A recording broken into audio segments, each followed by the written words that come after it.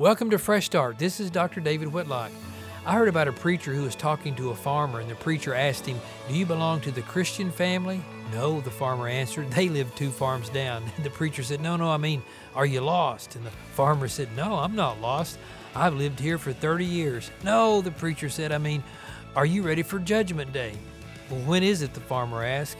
"Well, it could be today or tomorrow," the preacher answered.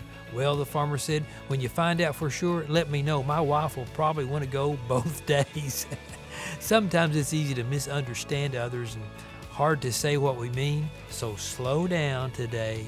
Take time to really listen to others and make sure they understand what you're saying. To find out more, go to LebanonBaptistKY.com.